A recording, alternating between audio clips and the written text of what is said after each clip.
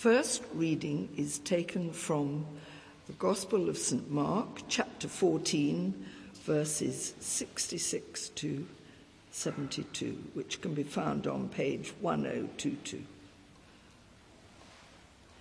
Peter disowns Jesus. While Peter was below in the courtyard, one of the servant girls of the high priest came by. When she saw Peter warming himself, she looked closely at him. "You also were with that Nazarene, Jesus," she said. But he denied it. "I don't know or understand what you're talking about," he said, and went out into the entrance. When the servant girls saw him there, she said again to those standing round, "This fellow is one of them." And again he denied it. After a little while, those standing near said to Peter, "Surely you're one of them, for you're a Galilean."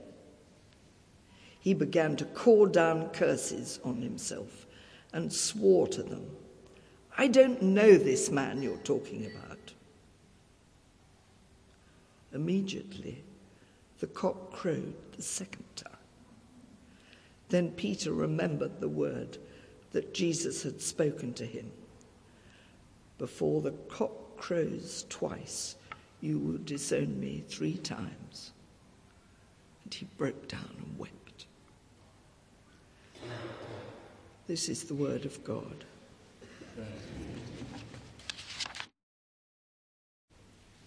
Our second reading is from 2 Timothy chapter 4, verses 1 to 18, and that can be found on page 1197 in the Church Bibles.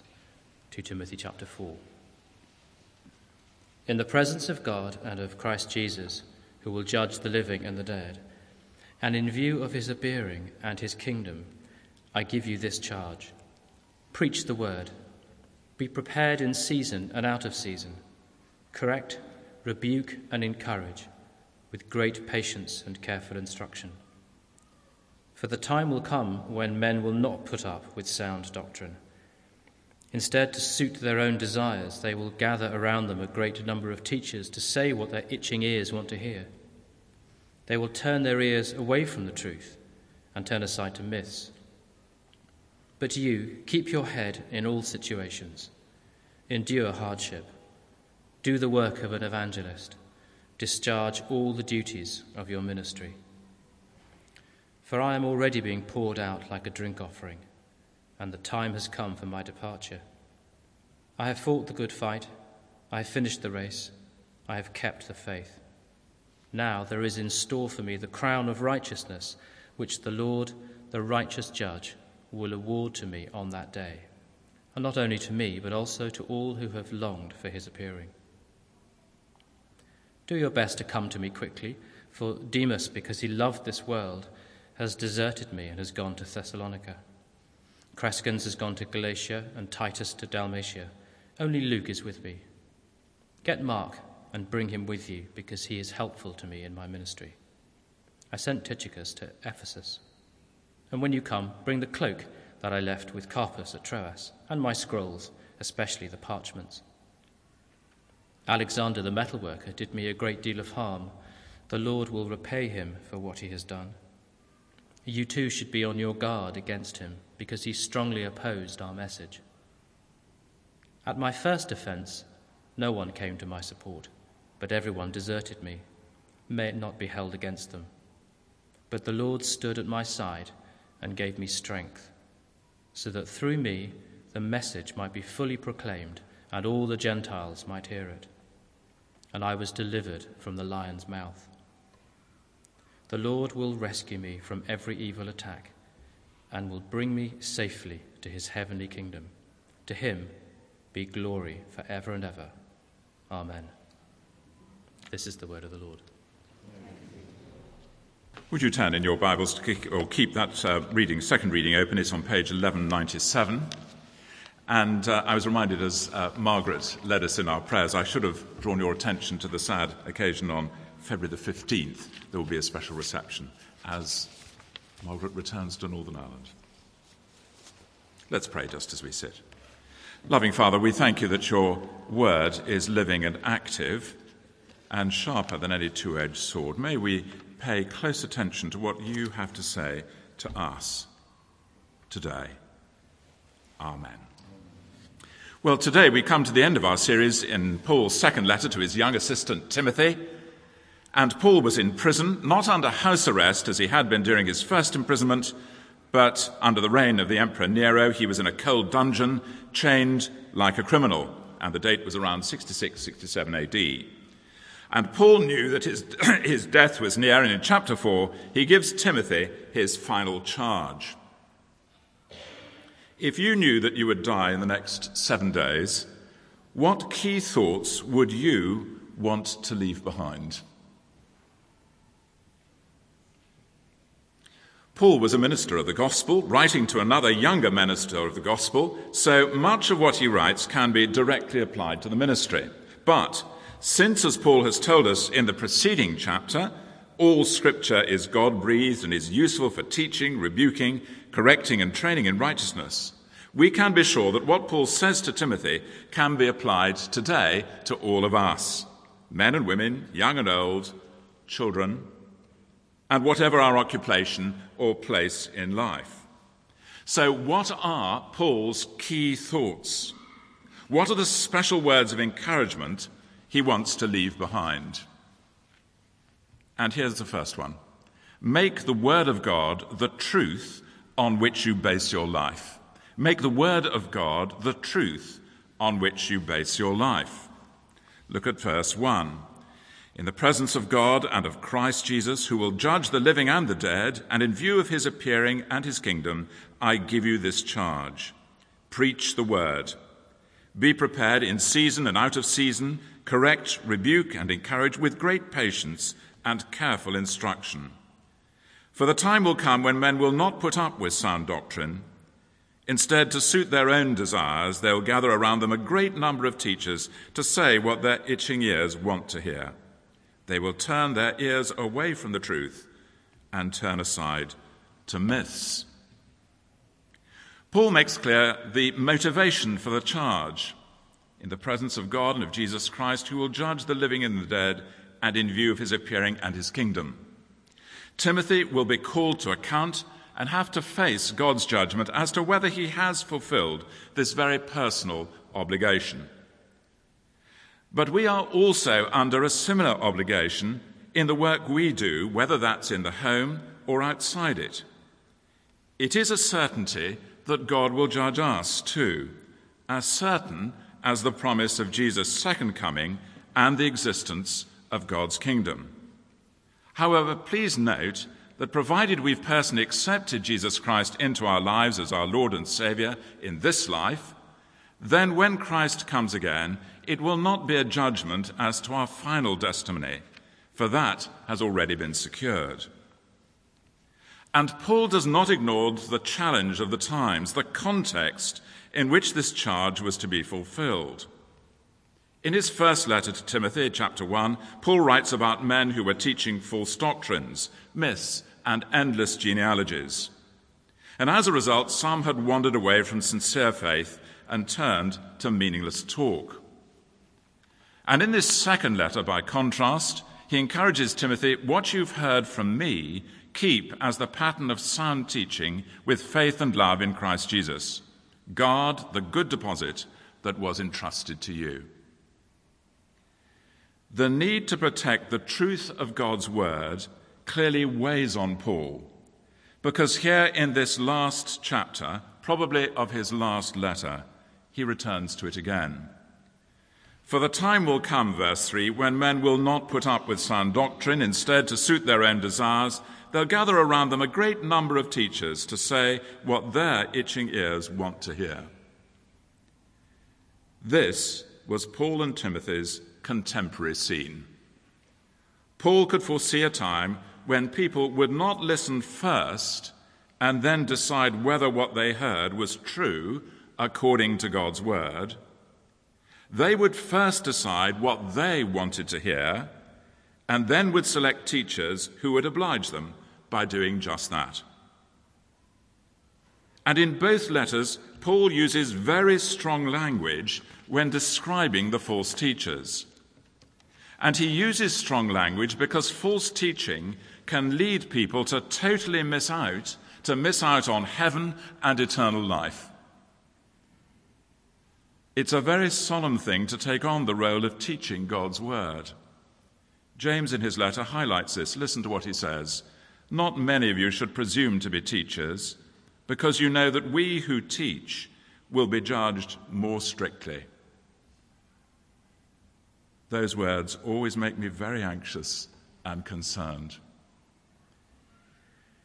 If you look at our contemporary church scene, we would have to agree that Paul's prophecy has certainly come true. Isn't it a fact that in many churches today you won't hear sound doctrine taught from the Bible because it's so uncomfortable and opposite to what the prevailing culture believes?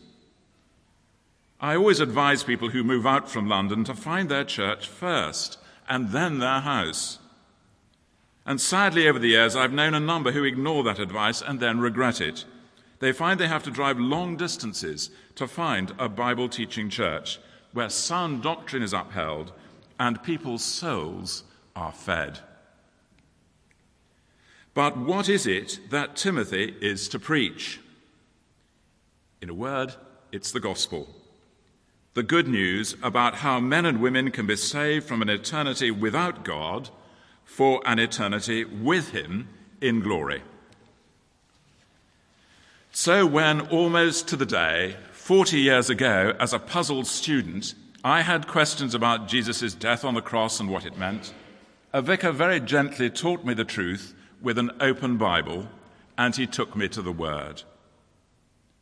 And yes, the Word, God's Word, does contain uncomfortable truths. Tragically, it's possible to hear from some pulpits that all religions lead to God. However, Jesus taught the opposite. In a multicultural, multi-faith context, he uncompromisingly declared, "I am the way, the truth, and the life. No one comes to the Father except by me." You may hear taught in a pulpit that the way to heaven is by leading a good life. But the Word of God says that we are saved by grace through faith, not by works, so no one may boast.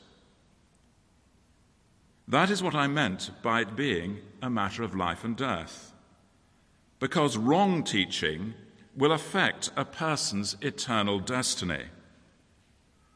We need to preach and teach the Word of God. How is Timothy to do that? He is to be prepared for every opportunity. We need to be on standby, or like a doctor on call.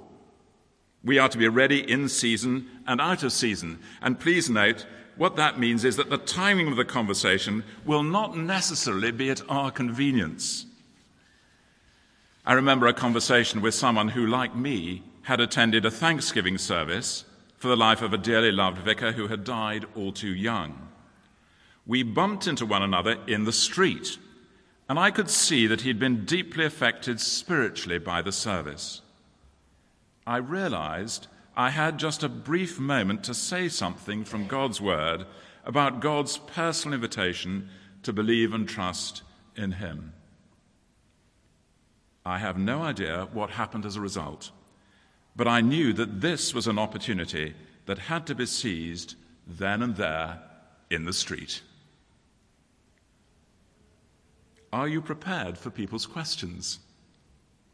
Amy Orr Ewing has written a great book entitled "But Is It Real?" answering 10 common objections to the Christian faith. Why not get hold of that book, which will help you give answers from God's Word whenever your moment comes and you're on the spot? What about Timothy? How is he to conduct himself? He is to keep his head in all situations. He is to endure hardship, and he's also, and note this, to do the work of an evangelist. An evangelist is someone who has a particular spiritual gift. Roger Simpson, who spoke at our last house party, is a gifted, engaging speaker and an evangelist. He communicates the gospel very effectively. My second vicar didn't see himself as an evangelist, but he reminded me that Paul says here in verse 5, do the work of an evangelist. We may not be evangelists in the way that Roger is, but we are to do the work of one. And sometimes, like that brief meeting I had in the street, we are the one that God commissions to explain the gospel. And it's no good saying, I'm not very good at this, why don't you speak to someone else? God expects us to get on and do it. Inviting someone to a guest evening where the gospel will be explained is doing the work of an evangelist. I hope you've got that date, Thursday, March the 5th. We have a great opportunity, a wine tasting led by a master of wine. I wondered if she shouldn't be called a mistress of wine, but there we are, where the gospel will also be explained. Start thinking now about who you will invite. It is a guest service, a guest opportunity. So Paul's first foundational point, a word of encouragement. Make the word of God the truth on which you base your life. The second key lesson Paul leaves with Timothy is this: live in such a wholehearted way for God that you can face death with eager anticipation. Live in such a wholehearted way for God that you can face death with eager anticipation. Look at verses 6 to 8. As Paul looks back over 30 years of his work as an apostle, Paul states three things. First, I have fought the good fight. He has stood firm against the rulers, authorities, powers, and spiritual forces of evil. He has been unafraid to teach the truth about God, whatever the cost, and he has suffered greatly as a result. Christians are more and more being called to stand up for their beliefs and not to wobble and not to drift. It may mean we have to challenge some questionable behavior in business. A parent may need to explain to their children why church-going for them as a family is non-negotiable. Next, Paul says, I've finished the race. He's comparing himself with a highly trained and disciplined athlete. The writer to the Hebrews uses the same picture to describe the Christian surrounded by witnesses, running with perseverance the race marked out for us. And it's the same for you and me. The starter's gun has been fired, and God has marked a lane for us to run in, our personal lane. We are to keep going, heading straight for the tape and for the Lord Jesus Christ. We are not to give up till we get there.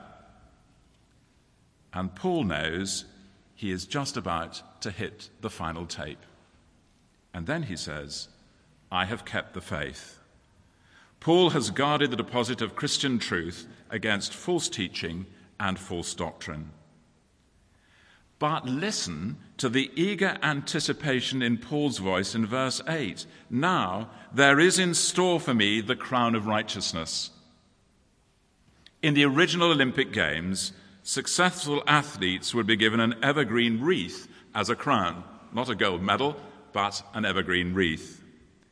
And here, it's the reward which will be given by the righteous judge to Paul and every faithful Christian. No wonder he looks ahead eagerly.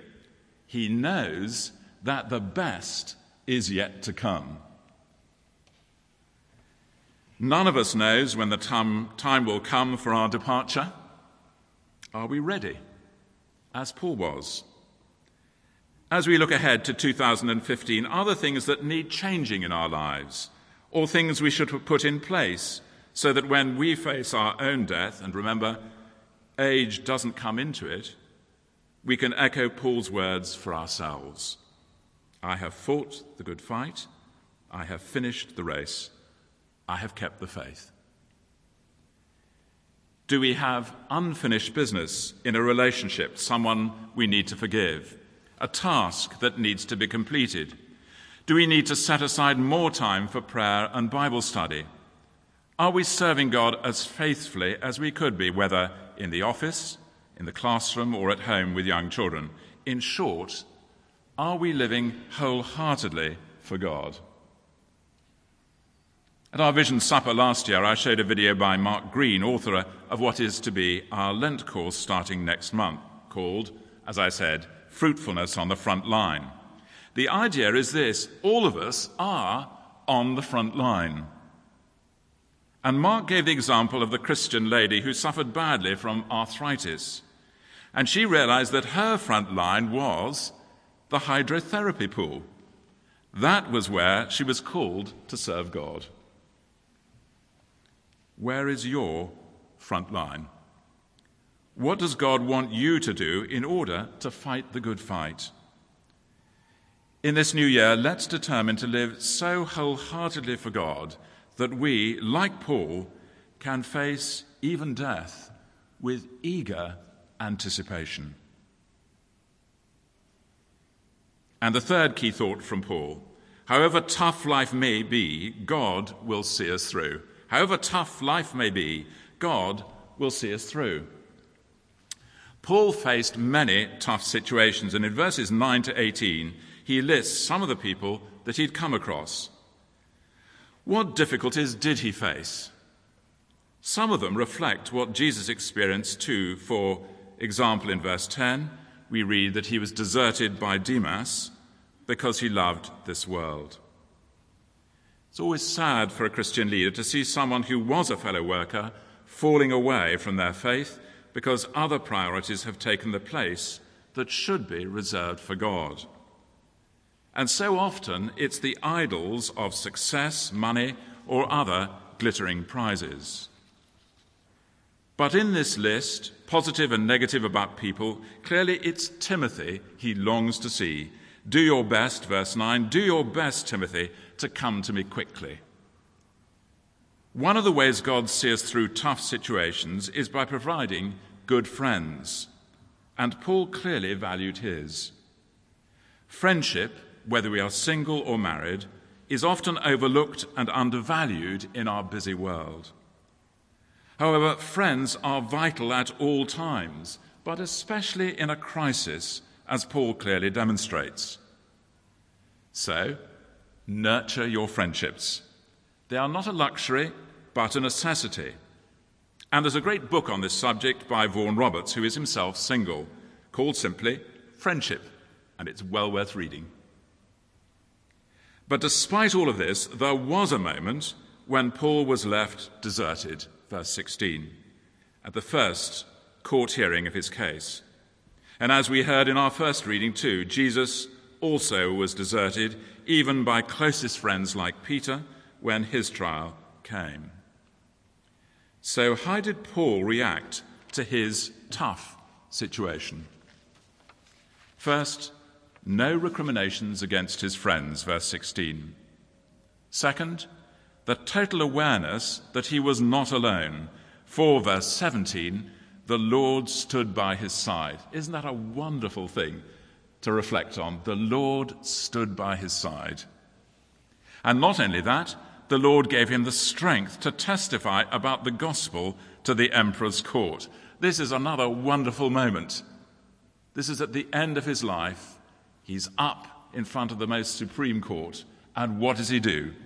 Verse 17, so that through me the message might be fully proclaimed and all the Gentiles might hear it. They could not say they didn't know about the gospel of Jesus Christ. The vicar I mentioned earlier, who led me to Christ, and the one who in fact first suggested I should think of ordination, never married. He lived all out for Christ, and the last time I saw him, when he was well into his 70s, he was sitting in a cafe in Durham in earnest conversation with a student. To the very end, Mark seized every opportunity to preach the word, to encourage younger people in a life of wholehearted discipleship. So, what was it that kept Paul going? Look at verse 18. The certain knowledge that God would rescue him. What a ringing declaration of faith. 3 key thoughts that he leaves to young Timothy as he faced certain death. 3 great truths for our encouragement as we face 2015. The first one, make the Word of God the truth on which you base your life. Second, live in such a wholehearted way that you can face death, even death, with eager anticipation, knowing that the best is yet to come. And thirdly, however tough life may be, God will see you through. He will be standing at your side. So may we, like Paul, be able to say, the Lord will rescue me from every evil attack and will bring me safely to his heavenly kingdom.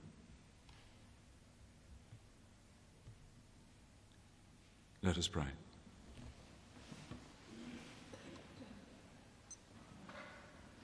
A moment of quiet.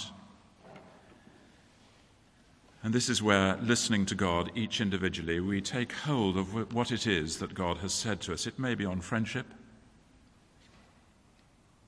It may be to spend more time in God's truth, his word.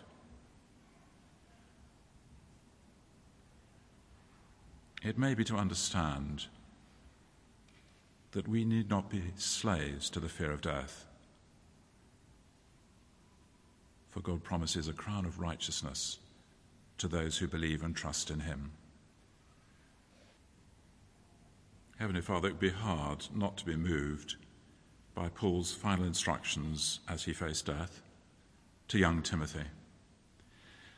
And in a sense, we know that Timothy carried them out because here we are. The baton has been passed from one to the other to the next. And we pray that in our generation, in our time, with the challenges that we face in our culture and society and personally, we too may be found faithful and be able to echo those amazing words, I have fought the good fight. I have finished the race. I have kept the faith. Amen.